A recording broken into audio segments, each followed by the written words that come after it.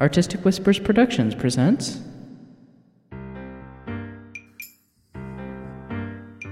Down from 10, a country house mystery written and performed by J. Daniel Sawyer. Author contact information at www.jdsawyer.net. Featuring the vocal talents of Philippa Ballantyne, T. Morris, Kitty Nikian, Nathan Lowell, Miss Calendar, Nobilis Reed, Christiana Ellis, Chris Lester. with original music by Danny Shade. This podcast contains adult language, sexual situations, and bizarre humor. Listener discretion is advised. Hi, this is Philippa Ballantyne. I play Carol in Down from 10, and you can find my works and worlds at pjvalentine.com. My current project is Weatherchild, which you can find at weatherchild.com. You're listening to episode 3 of Down from 10, and this is the story so far. The Xanadu retreat is off to a raucous start, but not everyone has their bearings yet. The evening's final guest, Jeremiah, has arrived in time to hear the rules and endure a bit of a hazing from the regulars. He's not taking it well, but he seems to have something in common with Kevin, the group's resident physicist. Meanwhile, as the afternoon hastens towards evening, other attendees are catching up on their lives from the last year, getting to know each other better, and making a significant dent in the Shiraz supply.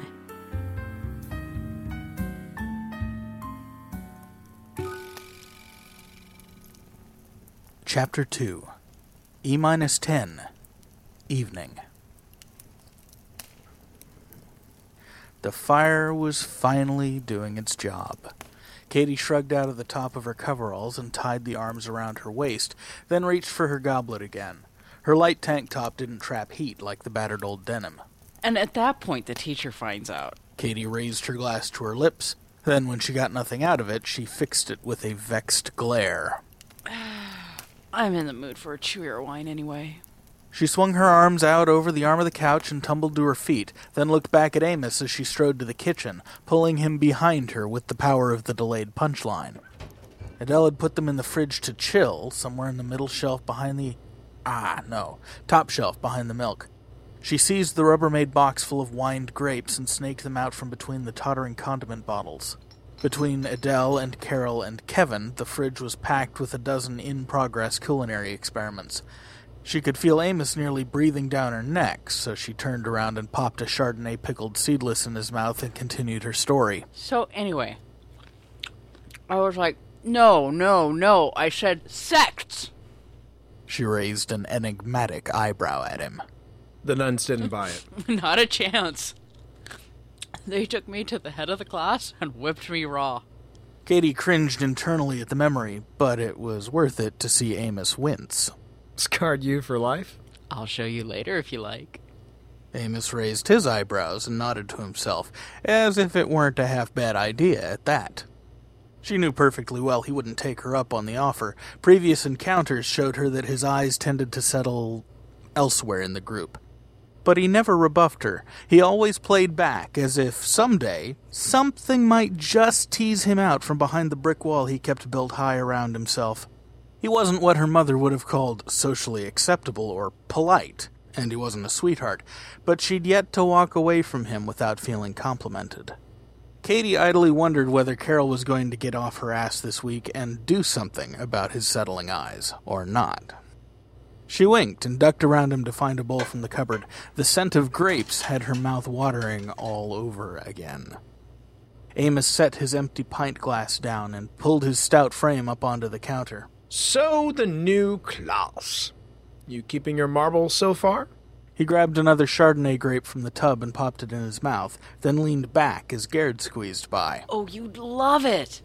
All my students this semester are high schoolers humping for double credits. It's fabulous. Katie grabbed the tub from Amos and dumped the contents, Chardonnay and all, into a serving bowl. It is not something I value much in history students, the naivete of youth. Gerd reached past Katie and grabbed a plate from the still-open cupboard. Not in literature either. You wouldn't believe the shit they fall for when they get fed Derrida or Foucault without any context. Amos and Gerd?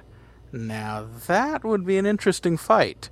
Katie considered keeping her mouth shut and watching the two of them scrap for a bit, but as soon as the thought crossed her mind, she discarded it. They were both of a depressingly similar mindset on the topic of students. Gerd didn't seem to remember why he got into teaching in the first place, and Amos adjuncted as little as he could get away with and still make rent. She'd need to do a little more work to get the fur flying properly. Hey, pick on someone your own size. Katie crossed her arms indignantly. Them's my peeps you're talking about, and they're too dead now to defend themselves. Leave it to a couple of materialists to beat up on the most important minds in artistic philosophy. I think you've just made my point. Their theories are as dead as they are. Amos popped another grape into his mouth and donned a self-satisfied grin. Watch it, Nino. Gerd won't stand for you picking on his countrymen like that. Non, chérie. Certes, they are the pestilence of Paris. Gerd shook his head sadly at her. Oh, you're no fun anymore. You speak a bit early in the retreat, n'est-ce pas? Next time I want my French fix, I'll go to Gay Paris and leave you stodgy old straight guys here to dump on it. She popped a grape into her mouth and concentrated on the intense burst of sour-sweet dryness in order to keep her air of condescending opprobrium going. It wasn't easy with these two. Both of them outclassed her in academics, but she was miles ahead of either of them in horse sense, and was determined to get them to notice.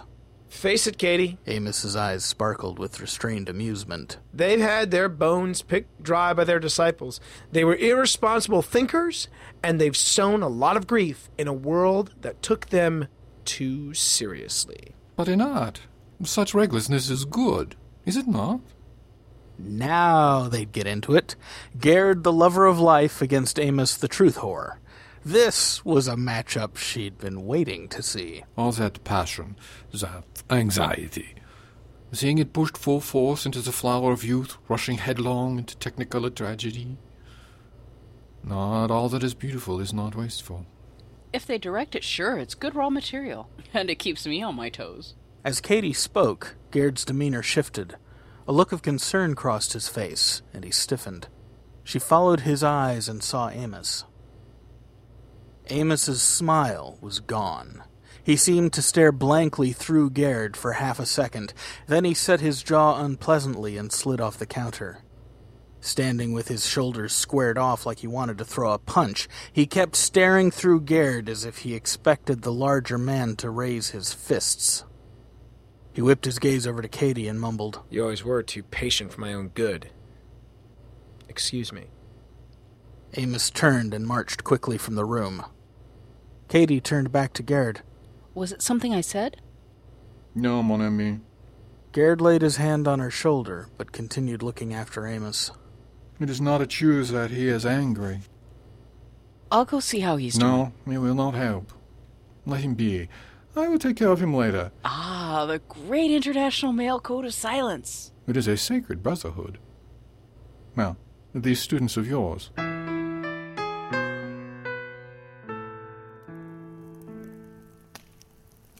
Kevin stood up, almost rudely, and walked over to the fire guttering behind the glass doors, stopping Jeremiah in mid-sentence.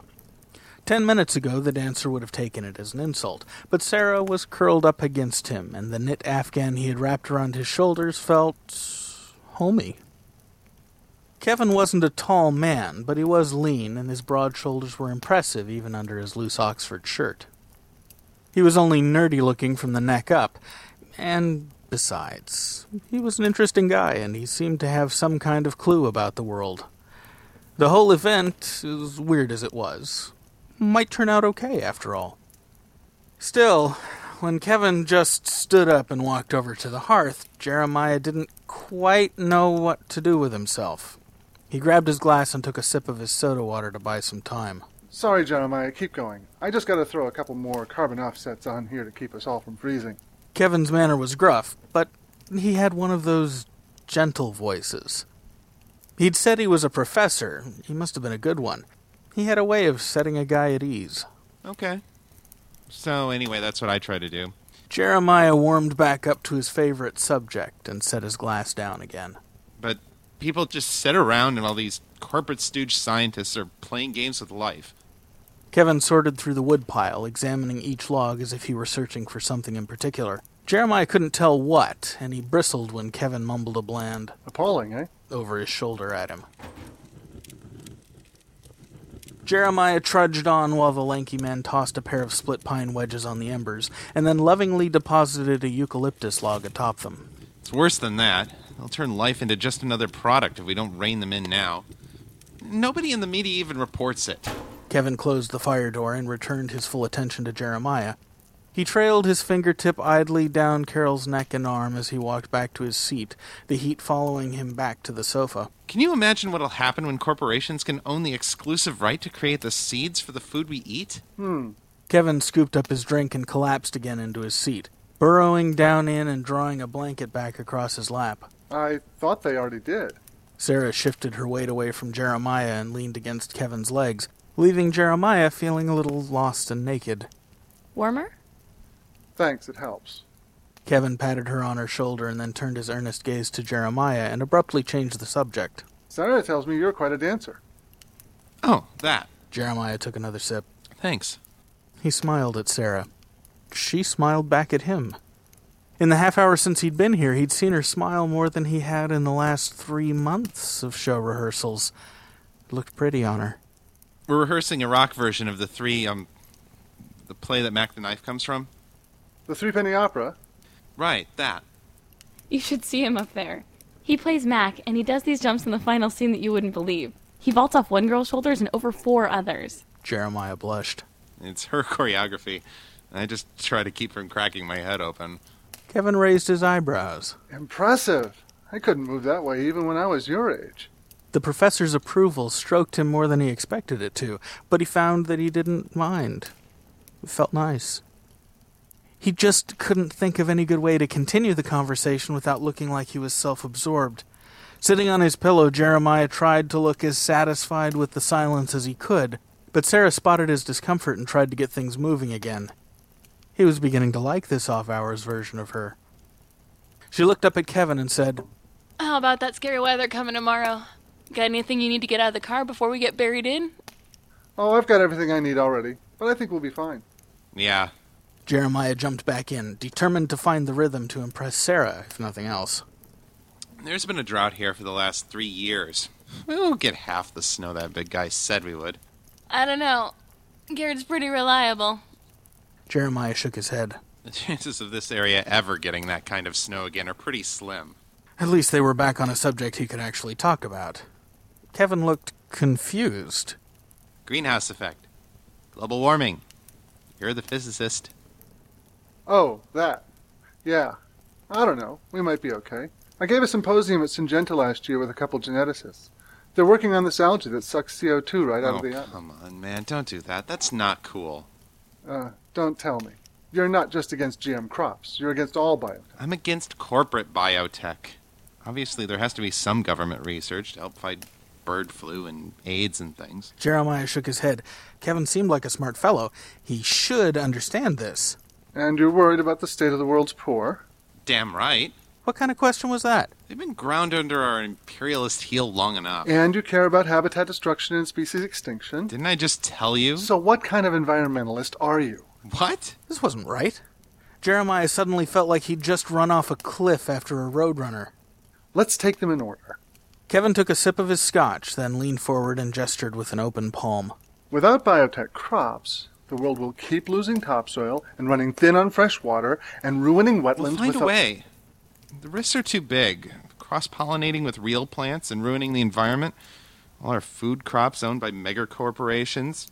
And who knows what kind of cancers these things will cause. It's too dangerous. There are a lot of people in the world. What's your alternative? How will they all eat? It used to be that family farms could make their own way with natural seeds. Natural seeds? You mean seeds that haven't been altered by human action? Yes. Finally, he gets it. Look. Dude. Corn and wheat and oats and rice all used to be grass before humans started fucking with them. That kind of natural doesn't exist. Jeremiah crinkled his brow and looked at Kevin with wounded eyes.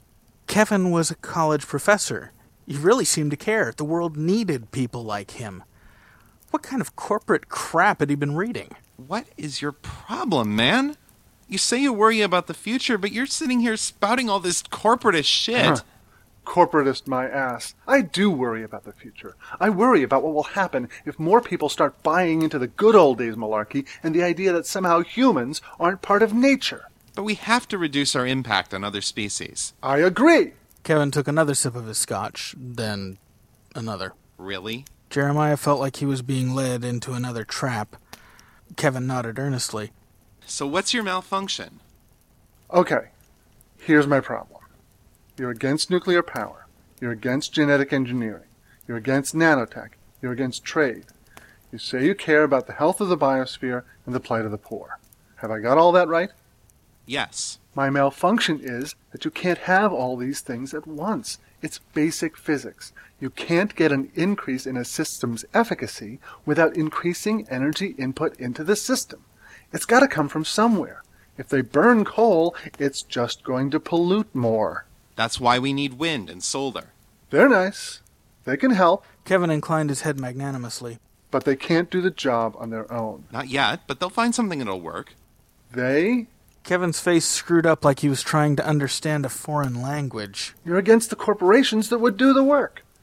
Even if the government funded everything, do you think all the implementation is going to be done in government or university labs? I said I'm against corporate biotech. Why don't you, listen occasionally? Jeremiah gripped his glass so tightly he thought it might shatter in his hands, but god damn it, this fucking guy just kept running around in circles. Okay, look. Without genetic engineering, poor farmers in the Amazon and Borneo will keep cutting down rainforest to find fertile ground instead of planting crops that can survive on the kind of soil they have, and even replenish like clover does. Without nuclear power, or maybe geothermal, they'll have to burn coal to get the energy to build industries to lift them out of poverty.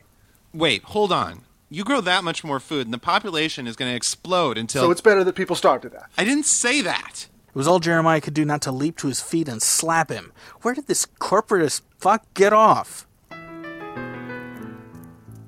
Kevin kicked himself. He should have known better. Some people were amenable to education, but this kid was taking this argument way too personally.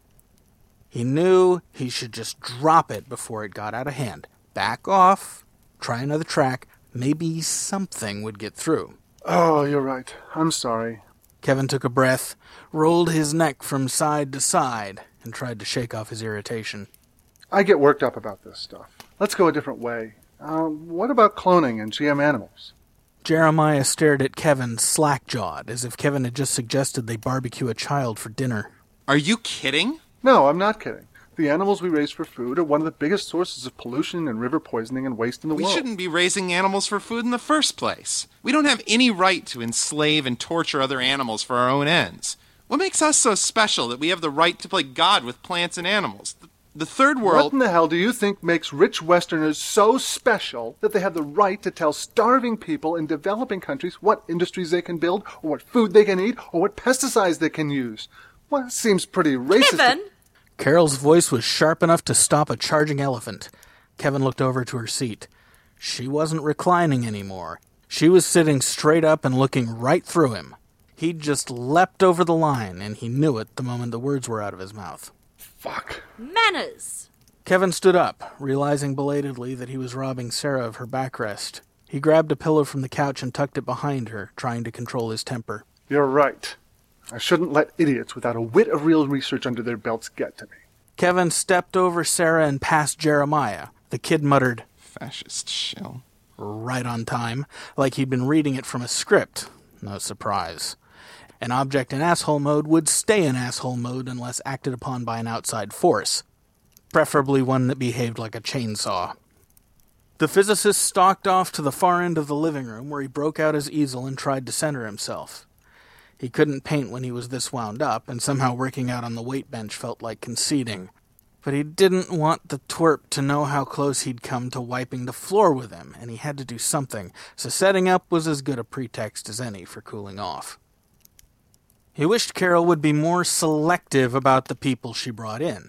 Last year there was the woman who stayed drunk for half the week. The year before there had been the couple that insisted on moralizing anytime someone traded partners.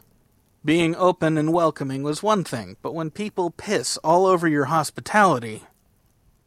After the canvas, he inventoried his paints, and he sharpened his pencils. Maybe, with a little judicious use of his protractor, he could get a good angle on something. If this was going to go on again this year, he might have to leave early and not come back next year.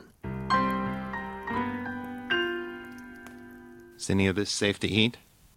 Sarah didn't hear at first. She was too busy shaking her head and trading apologetic looks with Carol. She might be the baby of the group, but she didn't fancy being the one who brought the party pooper to fuck up the retreat. She didn't notice Jeremiah's pestering until Carol gently gestured towards him with her eyes. What? This. Jeremiah waved his left hand vaguely at the tray on the table. Is any of it safe to eat? Of course. Like they were gonna poison him. Adele made these especially for you. She reached for the tray and grabbed a slice of beet. You might even like them if you pull the stick out of your ass. Jeremiah rolled his eyes at her. You invited me. I don't need to hear this shit from you, too. Used to be people respected other people's beliefs. Okay, fine. I'm sorry. Jesus. He was right. It wasn't fair. Sarah had asked everyone to put him through the paces because she wanted to be sure about him, but the conversation with Kevin had gotten away from her before she could stop it. Maybe it was too much all at once. She hung her head for a moment to find her composure, then smiled at him and pushed a slice of beet to his lips. For a moment, he smiled at her. She'd hoped he would. She looked into his dark, angry eyes, and for almost 20 seconds, she saw something like tenderness. The same thing she saw in him when he danced. Hola, mis amigos! And, of course, it was all cut short by a dive-bombing Katie. She plopped down on the floor pillow next to Jeremiah as if she'd flown here in the lotus position. I heard there were fireworks. So, Sarah, who's the new boy?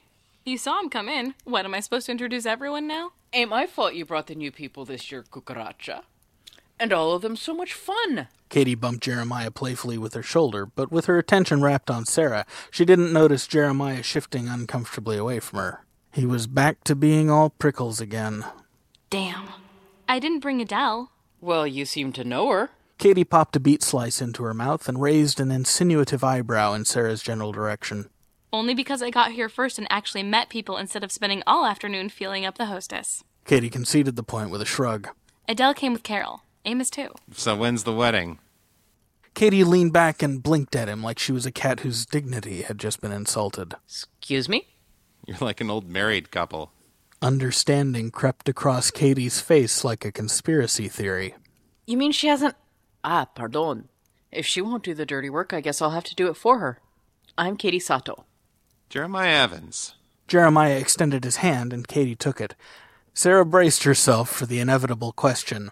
Secret husband? Katie winked at her. Goddess, no. I never saw this beanpole before I cast him. Must be impressive for you to want to drag him all the way out here. Sarah leaned forward and gave Katie a stage whisper.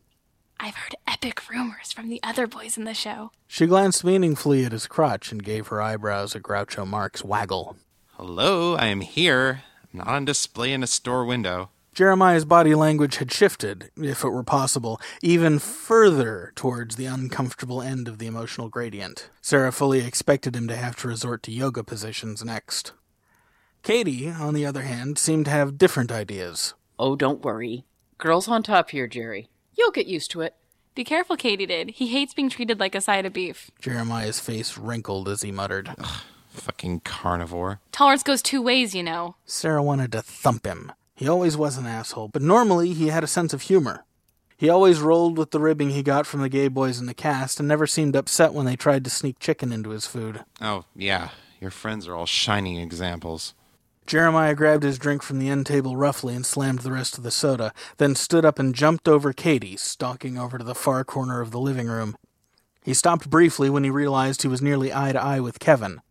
The two of them stood for a second, as if trying to stare each other down, before Kevin waved magnanimously to a solitary antique chair next to him, then set down his box of paints and walked measuredly out the back door to the solarium. Jeremiah seemed to shrink by 3 inches as soon as Kevin's back was turned. He took 2 long steps to the old wooden seat and plopped down upon it in a heap of his own indignation. Sarah sighed. He'd come around. She knew he would, but why couldn't he just fucking relax? She pulled herself up onto the couch and leaned on the end table facing Katie. Katie matched her, hopping from her perch on the floor onto the chair that Jeremiah no longer sat in front of. She pulled her legs under her thighs and looked around the edge of the wingback to make sure Jeremiah wasn't watching them, then turned back to Sarah and opened her mouth almost as wide as her eyes. Bit prickly, isn't he? Give him a bit. He's got his identity tied into this activism thing. He just came from a rally, so it's on his mind. Give him a couple days, you won't be able to keep your hands off him. I can believe that. He's gorgeous. Katie snaked her head up to the edge of the wingback and peered around again, mostly for Sarah's benefit. Just wait till you see how he moves. He'll give you something to sculpt. Katie leaned across the table and kissed Sarah's lips quickly, then followed it with a grape pushed firmly between her teeth. When the skin broke, Sarah couldn't decide whether to relish the juice or complain that it was a grape rather than a tongue. Before she could make up her mind, she felt Katie's breath on her ear. Behave yourself or I'll have Garrett spank you. Katie pulled back and raised her eyebrows in an attempt to be toppy, but she couldn't pull it off as well as Carol did. Oh no, ma'am. Please don't throw me into the briar patch. You're an incorrigible little brat, aren't you? But you love me that way. Don't let it get to your head, sweetie. Katie patted Sarah condescendingly on the head, then absconded while Sarah was still quivering from the attention. When Sarah opened her eyes again, she found herself alone at one end of the conversation pit. At the other end, Carol and Gerd conferred quietly in a way that reminded Sarah of old friends playing chess in a park. Sarah scooted down the couch and joined the circle, determined not to miss anything interesting.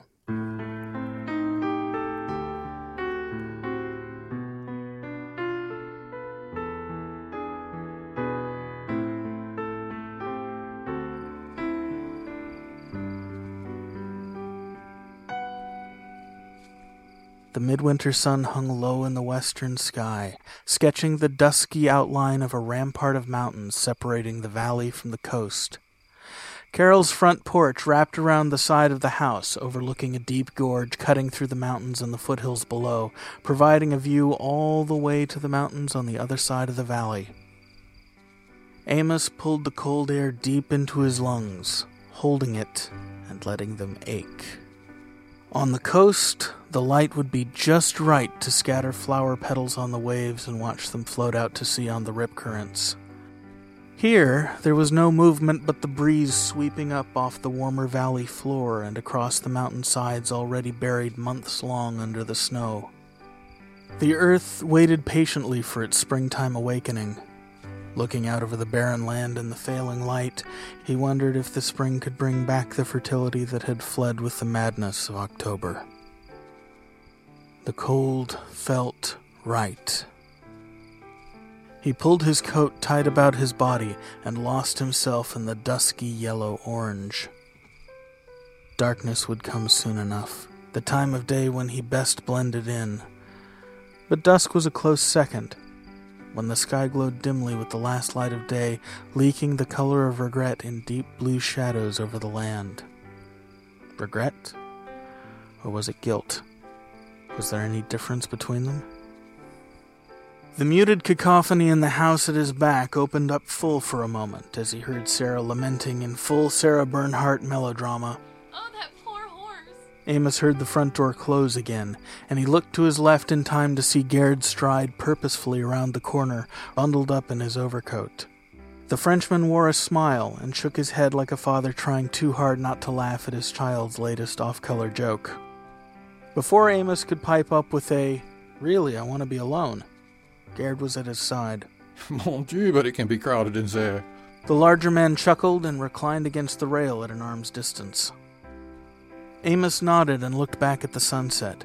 The orange glow fading into deep blue marked the day's slow death.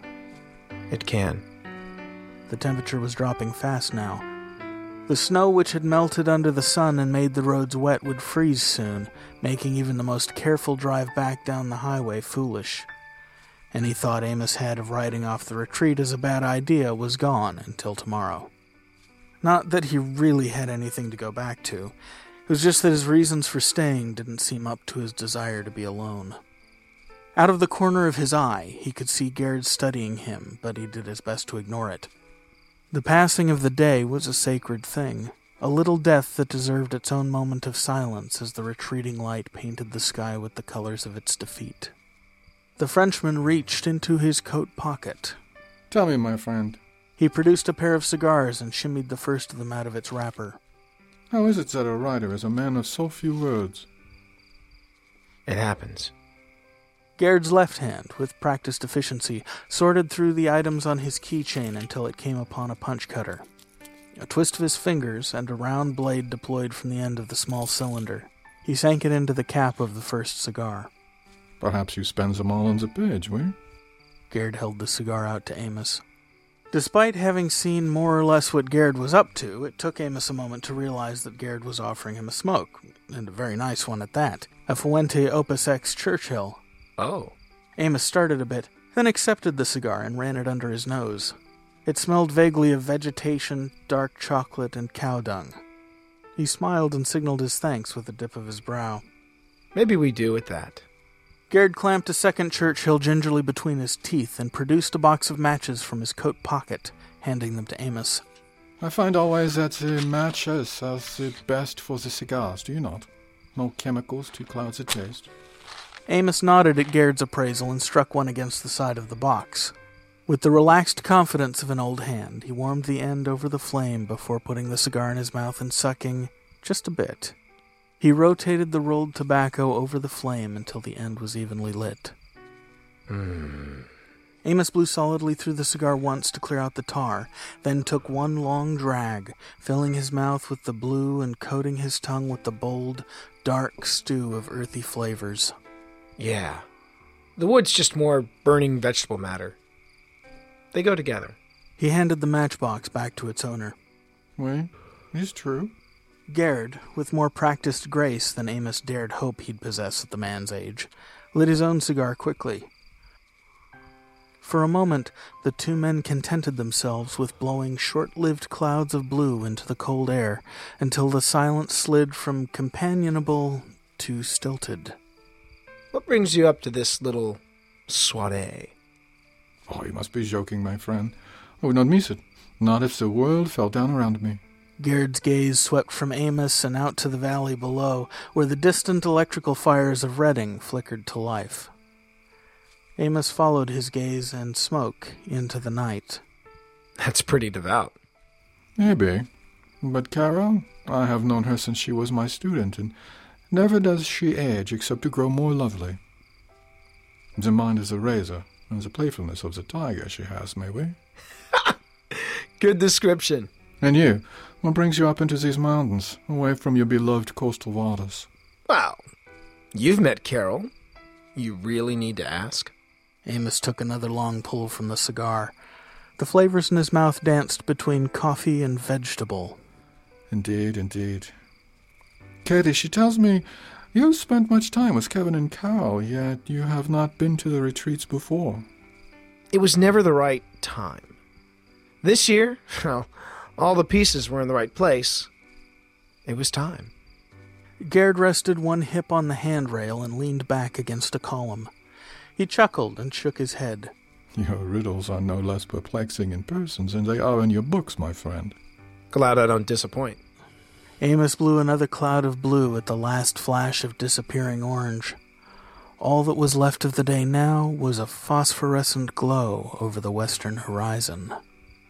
It always disappears so fast. Oui, it does. Gaird's voice seemed to come quietly, as if whispered from miles away. A lot can happen in the dark. Voices. Faces. The darkness out there will never swallow up the darkness a man carries with him. Amos nodded. No, it won't. But it blends. There wasn't a point in playing evasion games. The Frenchman was a perceptive bastard, and he obviously wanted Amos to feel at home. Problem was, home was the last place Amos wanted to feel. He inclined his head to Gaird, something he hoped looked like thanks or deference. Thanks for the Fuente. I'm going to take a walk before it gets cold.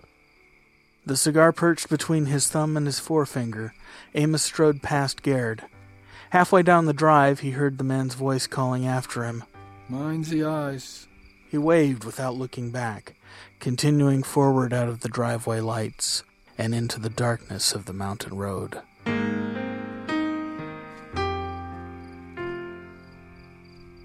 As the author left the drive, Gerd took a final pull on his own cigar before perching it on the edge of the handrail to burn out. He couldn't help wondering whether Amos would return from his walk. There was something missing when Gerd looked in his eyes, something dead and rotting at the heart of the man. The chilled wind blew up from the valley and cut through his coat like it wasn't there. He could hear Sarah's voice carousing inside, the sound of youth without pretense. Gerd turned his back on the cold, the dark, and the writer who haunted them both, and returned again to the warmth within.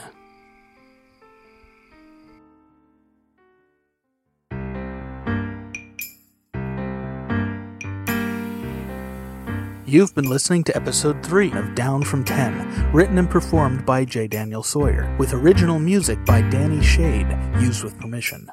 Starring T. Morris as Amos Maple, Philippa Ballantyne as Carol Lewis, Nathan Lowell as Gerd Falkstein, Miss Callender as Sarah Evans, Kitty Nakian as Katie Sato, Nobilis Reed as Kevin Walden, Chris Lester as Jeremiah Evans, and Christiana Ellis as Adele Sirhan. Some sounds courtesy the Free Sound Project at www.freesound.org. Other sounds copyright 2009 Kitty Nakian and Artistic Whispers Productions. This audiobook is recorded, edited, and mixed at Artistic Whispers Productions in Castro Valley, California. The book is copyright 2009 J. Daniel Sawyer, based on a screenplay copyright 2008 J. Daniel Sawyer, and the recording is copyright 2009 Artistic Whispers Productions. This recording is released under a Creative Commons Attribution Non-Commercial No Derivatives 3.5 license, and all other rights are reserved to the author. Hi, my name's Jack Hosley, and I'm here to tell you about a contest that Arlene Radowski is holding about her book, The Fox. She's looking for questions that can be used in a book club discussions. And she will put your name in a hat once she gets your question. So the winner will be drawn on Sunday, August 1st, 2009. Send them in to her at www.radowski.com. Click on the Contact Me button and send her your question. She will put your name into a hat. And on August 1st, 2009, which is a Sunday, she will pick a lucky winner for a signed copy of the book, The Fox, to be sent anywhere in the world. So everybody is eligible to win this book. If you haven't listened to the book yet, you can go to padiobooks.com and listen to it there. And then form your question and send it off to Arlene Radowski.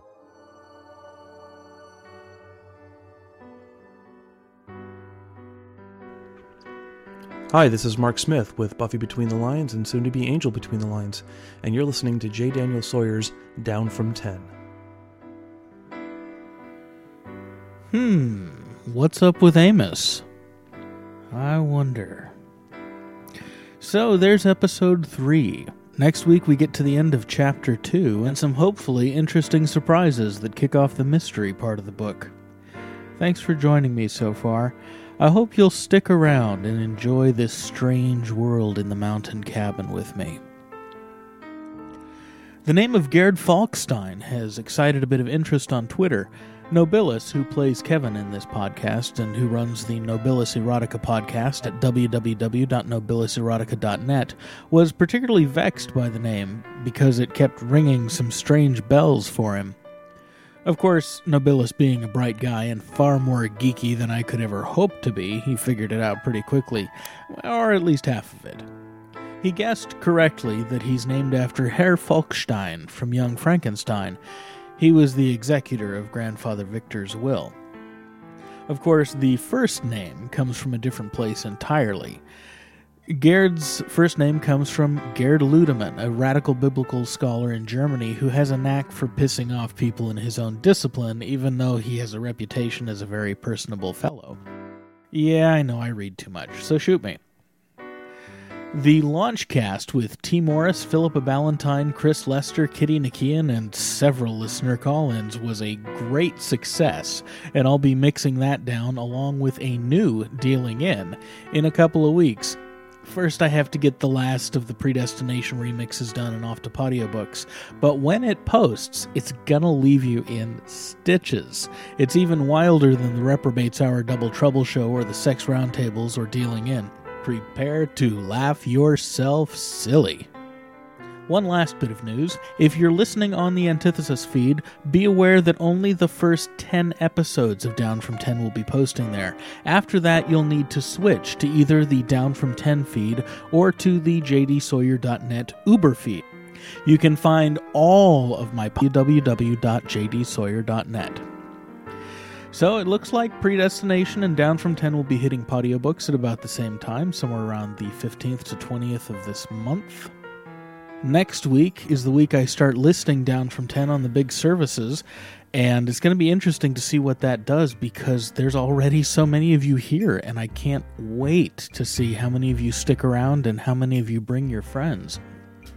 But that means next week there will be news on where to leave reviews, and as always, of course, even now you can leave questions, comments, criticisms, attaboys, death threats, and whatever else you like, except spam, please, by emailing me at dan@jdsawyer.net or commenting on the blog at downfrom10.jdsawyer.net.